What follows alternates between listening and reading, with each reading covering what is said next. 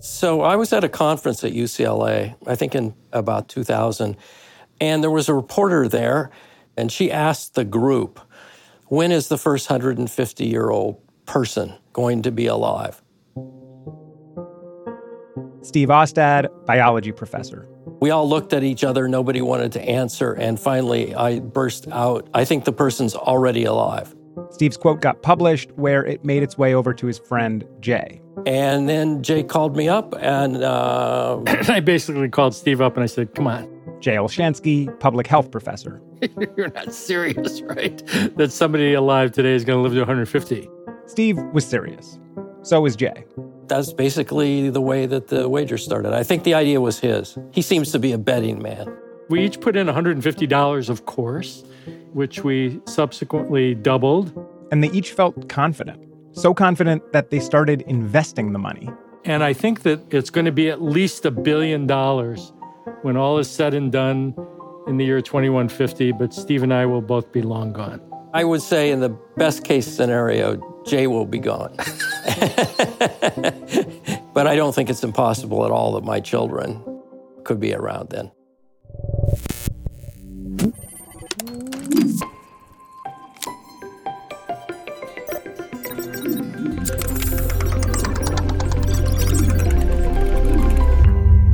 It's Unexplainable. I'm Noam Hassenfeld. Steve and Jay's human longevity bet could last all the way till 2150. So we've got a long way to go before we finally get an answer here. But till then, there are some good arguments on both sides. For one, people can already get pretty old. Jeanne Calment, who cycled until she was a mere 100 and only gave up smoking 2 years ago, recommends laughter as a recipe for long life. Calment died in 1997.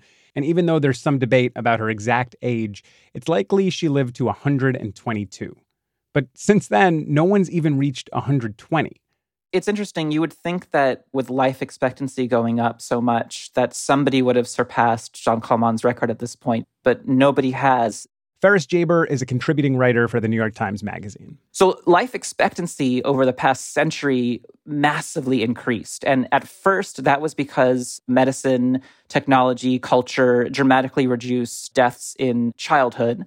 And then more recently, it's been because we've been able to extend people's lives in their more elderly years. But lifespan, the maximum reported age at death, there's a huge debate about whether that is actually still increasing or not. This lifespan debate, it's not just huge, it's wide-ranging. It includes everything from statistical analyses to bioengineering to fundamental questions about why we even age at all. You know, each time life expectancy rises, it gets harder to raise it further. Remember, only one person has to make this age. We're not saying that the life expectancy would become 150. But for one person to survive this long, that strikes me as increasingly likely, not decreasingly likely. You know, just going from 122 to 130 is about a light year away. Going from 130 to 150 is about a universe away, which is why it's not going to happen, by the way. So Ferris, we've got this debate about whether humans have an upper limit to our lifespan. Before we get to the biology of it, what's the evidence right now that this upper limit does exist? So when longevity researchers investigate this question, they usually draw on these large data sets of lifespan statistics. And so when some researchers do this, they come out with graphs and conclusions showing that lifespan has reached an effective limit. You know, Jeanne Calment was this outlier, and people just really can't make it much past 115 to 120. So that's the argument that the top edge of our lifespan can't be increased. What's the argument that we might be able to get even older? So other longevity researchers, when they also perform statistical analyses on mortality data, they come out with graphs and conclusions showing that the risk of death in people's elderly years seems to plateau. So the idea is that the risk of dying is pretty much accelerating throughout your life, but you have pretty much the same risk of dying from year to year once you've made it into old age. And therefore, they argue there is no effective limit to lifespan because you could kind of just keep coasting. Right. That's sort of basically the idea of, you can flip a coin and it's just a 50-50 shot each time. So maybe it's unlikely, but it's possible you could get a bunch of heads or tails in a row. Right. Theoretically, you could just get really lucky and keep getting heads, keep getting life, and just keep living. Mm-hmm. But I think even the longevity experts who argue that there may not be a limit to lifespan, I don't think they actually expect people to live for an incredibly long time without some sort of serious intervention. It's just that they think that there's a lot of inherent elasticity to human lifespan and that, theoretically, we could keep pushing it a lot longer than we already have. What do you mean we have inherent elasticity in our lifespan? Well, when you start thinking about it, as far as I can tell, there's nothing really in physics or biology that absolutely mandates that an organism has to age and die. Animals and plants and fungi and microbes, as long as they have a source of energy and a way to continually repair themselves, they theoretically could keep going. So then it's, this really intriguing question, why do we age and die in the first place? Like, what is behind that? What is causing that? Yeah, why do we age in the first place? So most scientists agree that aging refers to this set of physical processes that ultimately result in an organism's death. Cells stop dividing, chromosomes will literally fracture and fragment, mutations will accumulate, your organs will start to fail over time, your immune system just doesn't work as well anymore. It's basically like a machine that gradually accumulates a bunch of small defects, and eventually it can't keep going because there's too many little things that are wrong and it just doesn't function anymore. Just think of the body as a machine.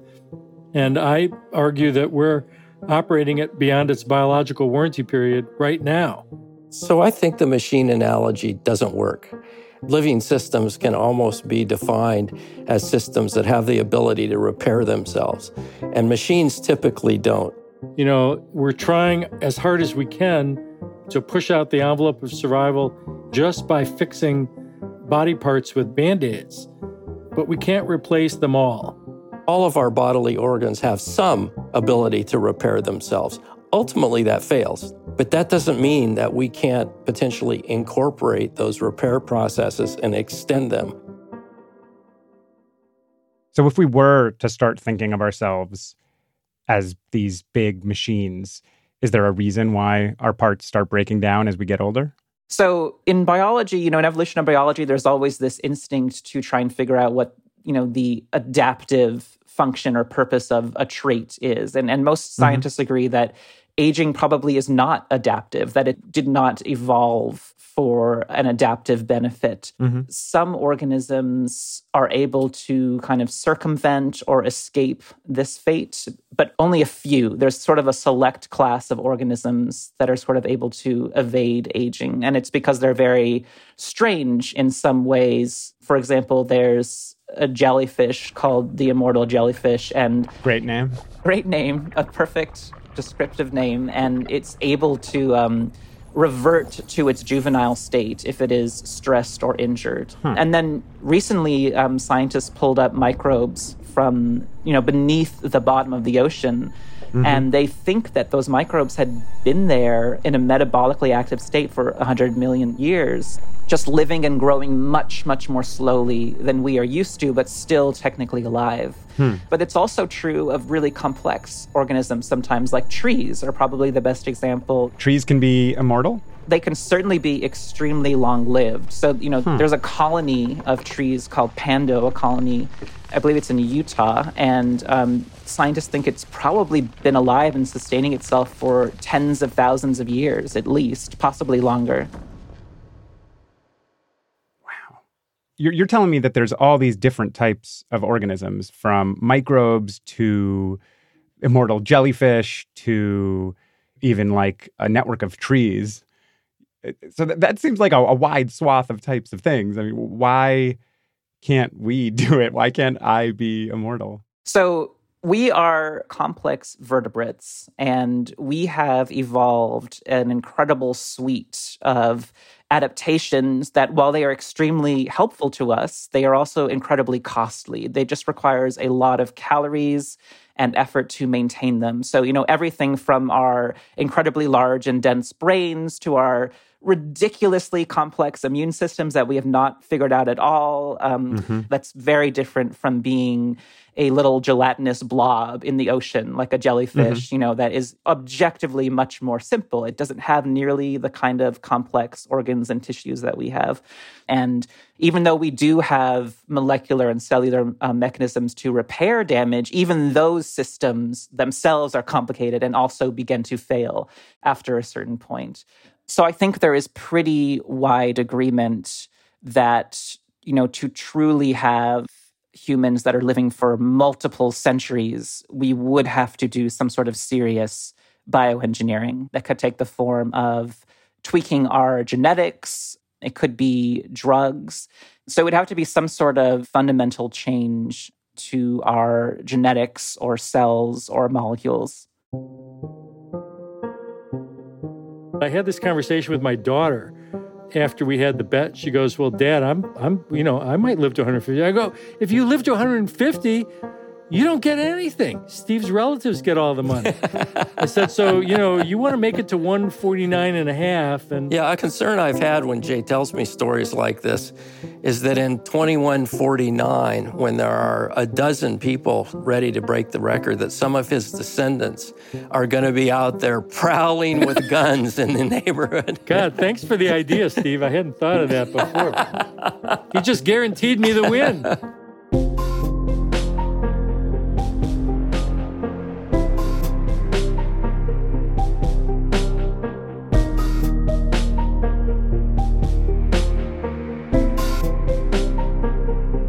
Right now, scientists are targeting cells, molecules, and even our genes to stretch the outer edges of our lifespan even further. But what if that's not the future we want? That's after the break.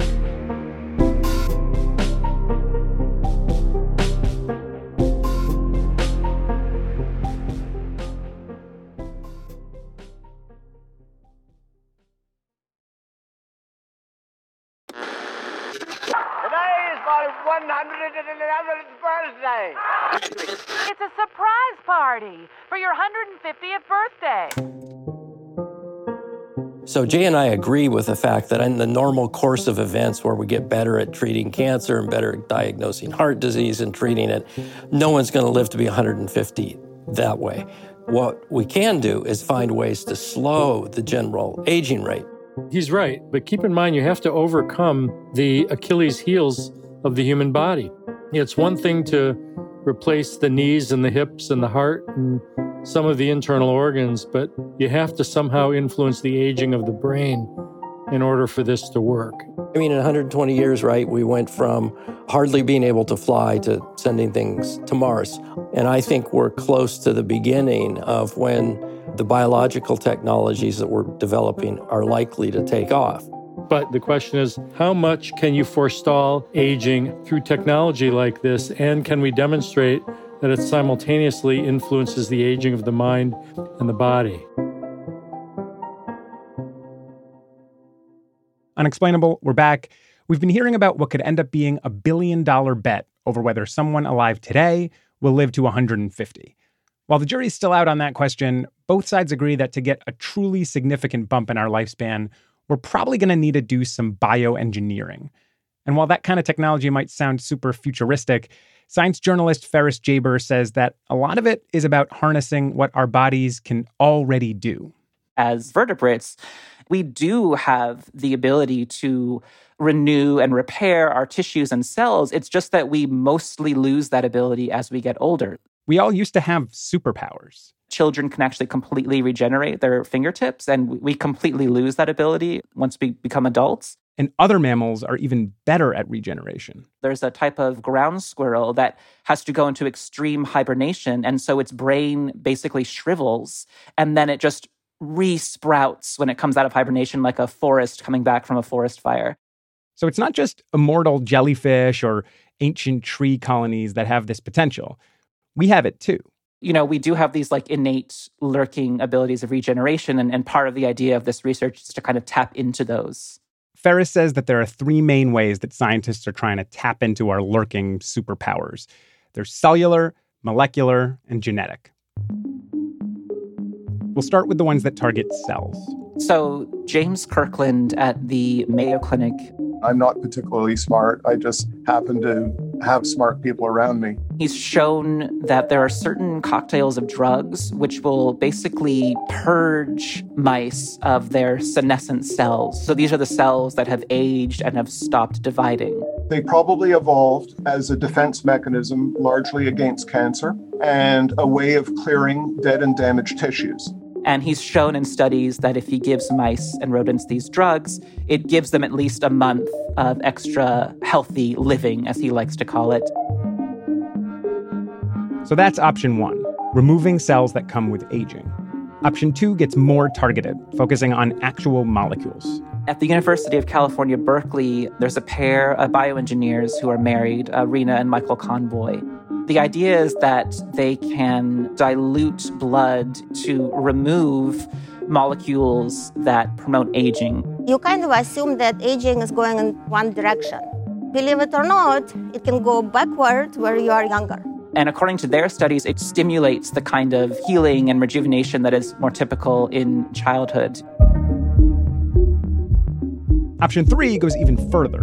Rather than targeting cells or molecules that promote aging, this final option works with actual genes. David Sinclair at Harvard has shown that if you tweak gene expression of aging mice, you can at least partly restore vision loss.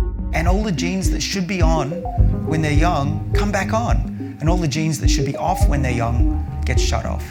He has this whole idea that a lot of aging is to do not with the genes themselves, but the ways that the genes are being expressed, how genes are being turned on and off, and how that expression changes over time. Can we slow this down? And can we reset the system? Is there a reboot? Is there a backup hard drive of this early setup? And he thinks that we could potentially reset those patterns of gene expression to more youthful states, and that this would allow us to preserve your 30 or 40-year-old self for another decade longer than you would have otherwise. Okay, so are these all theoretical? Are these all, it seems like you're talking about experiments on a lot of mice. I mean, how far are we from actual humans getting this type of treatment? So like realistic solutions to aging? I think we're pretty far away, especially from, the kind of grand visions that researchers like David Sinclair have. I do think it's possible that in the next few decades, we could see some types of mild interventions. I mean, maybe the kind of drugs that Kirkland is working on are the most likely to actually become, realized. Yeah, his research seems simpler than messing with genes or molecules, right? Just removing the cells that come with aging. Right, because he's working with drugs, that are already in existence. They've already moved into human clinical trials. But some of the other stuff, like the genetic engineering, I think that's going to take a lot more work to prove that it actually works and that it's safe and figure out how we would actually deliver it to people. Yeah, what's really standing in the way here? Is it a lack of technology or is it safety concerns on people? I think it has a lot to do with the biological understanding. When you're talking about rejuvenating tissues and cells, one of the major concerns is always cancer, because a lot of the genes that are involved are the same ones that tumors will take advantage of. And tumors are immortal cells that just keep going like crazy. Some researchers would tell me we're really playing with fire here. We have to be extremely careful with these types of changes. Zooming out here, let's say we do get to a point where scientists have announced these workable lifespan extending technologies. Are we sure that's a good thing? So a lot of longevity researchers who are in favor of humans living for centuries, they see any sort of intervention that prolongs life and adds to health as inherently good. The hope is that our generations will be able to expect to live till 90 and play tennis and even make it to 100 and still have a second, third, or fourth career. You could see your great, whatever it might be, grandchildren. You could have a lot more time to experience the world. So why wouldn't we work towards that? Yeah, why wouldn't we want to work towards that? Probably the biggest one is overpopulation. What, just fewer people dying, more people around? Right. And then there's the problem of what would that mean for politics and society and culture if there are all these generations that live for multiple centuries? And some ethicists have said, well... There is a wisdom to the evolutionary process of letting the older generation disappear. If the Civil War generation were still alive, do you really think that we would have civil rights in this country? Gay marriage? There's also a kind of more psychological or philosophical argument, which is there actually value to having life being finite? I might say, I don't want this movie to end. And I'm really sad when the credits roll. But that doesn't mean I want to see movies that never have endings. And therefore no middles or beginnings. For then they wouldn't be movies. A lot of writers and philosophers have worried that were we immortal, we would suffer this malaise eventually. We would just run out of meaningful experiences. We would just have done everything that the human brain can conceive of. So this was actually, I recently watched all of The Good Place, and they explore this in the final season as well. You do everything, and then you're done. But you still have infinity left. This place kills fun and passion and excitement and love till all you have left are milkshakes. When I think about technological advances, they often promise utopia, and then they just take what we already do to more extreme places. Mm-hmm. And when you look around and you see that there's already this longevity gap between rich and poor, there's already this quality of life gap between rich and poor, should we be worried that any sort of lifespan increasing technology would just sort of perpetuate this inequality gap that we already have? Right. And that's another major concern, is that we clearly have not figured out how to have equality on a planet of about 8 billion. And it's easy to imagine a world in which only the truly wealthy could afford the best versions of them. It can get pretty apocalyptic when you think about all those possibilities. Yeah, what do you make of the fact that there are all these scientists trying to extend the outer limits of the human lifespan when there are still so many people that don't even make it to any kind of old age, or people that just have a really low quality of life at that point? I think a lot of these interventions, come out of really important basic biological research, because there is a lot to be gained from understanding more deeply the mechanisms underlying aging to help with a lot of new medical treatments, especially for things like cancer, which are so closely related to those types of processes. So I think that research is very worthy. And I also think the most desirable outcome of this kind of research would be to dramatically improve people's well-being in the elderly years that they're already going to make it to. Yeah, could there be a scenario where we're just extending a type of old age that just gets worse or harder? Yeah, I think there is universal recognition and agreement amongst longevity scientists that simply prolonging number of years is not a worthy or desirable goal. Like, you want people to live longer, but also healthier, right? Like, a lot of longevity researchers get somewhat defensive about this, and they say that we're not interested in increasing lifespan. We're interested in adding life to years, not years to life. That is their preferred phrasing. For there to be a 150-year-old person, there's going to have to be a life expectancy of around 100 years. And if it's just people staying alive that are frailer and frailer and frailer, that's a bargain that nobody's interested in. We've created this scenario. We got 30 years of added life as a result of reducing infant, child, and maternal mortality. We got exactly what we want, and in exchange, we got heart disease, cancer, stroke, Alzheimer's, and all the diseases that appear in older bodies. We brought this on ourselves, but now we've got a different Faustian bargain that's in front of us. Instead of adding decades of life to children, we're now proposing to add decades of life to older individuals, but it has to be healthy life. Yeah, the extension of life is going to be a side effect. But that's not a bad thing. The thing about addressing aging is that it doesn't just fix the brain, it doesn't just fix the heart or the muscles or the eyes. You're going to be simultaneously fixing or prolonging the demise of all of these things.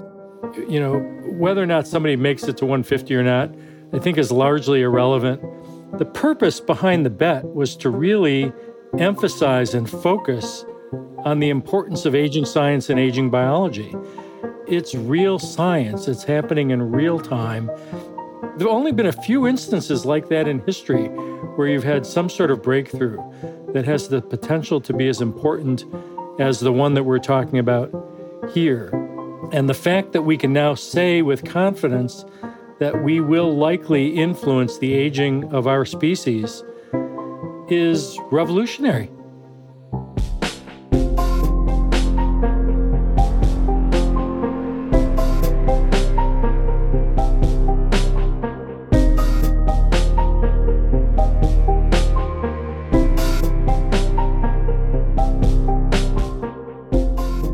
Jay Olshansky is a professor of public health at the University of Illinois at Chicago.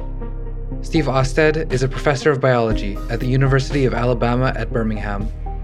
They both still totally think they're right, by the way. And Ferris Jaber is a contributing writer for the New York Times Magazine.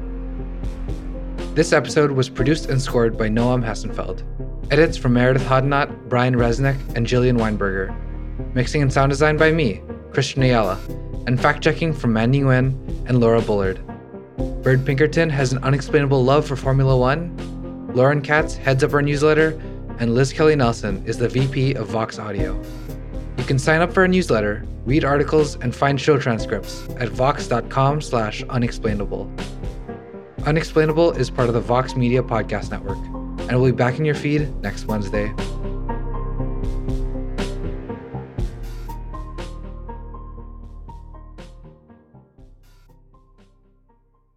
Yo, so for the like jellyfish, I'm thinking something like,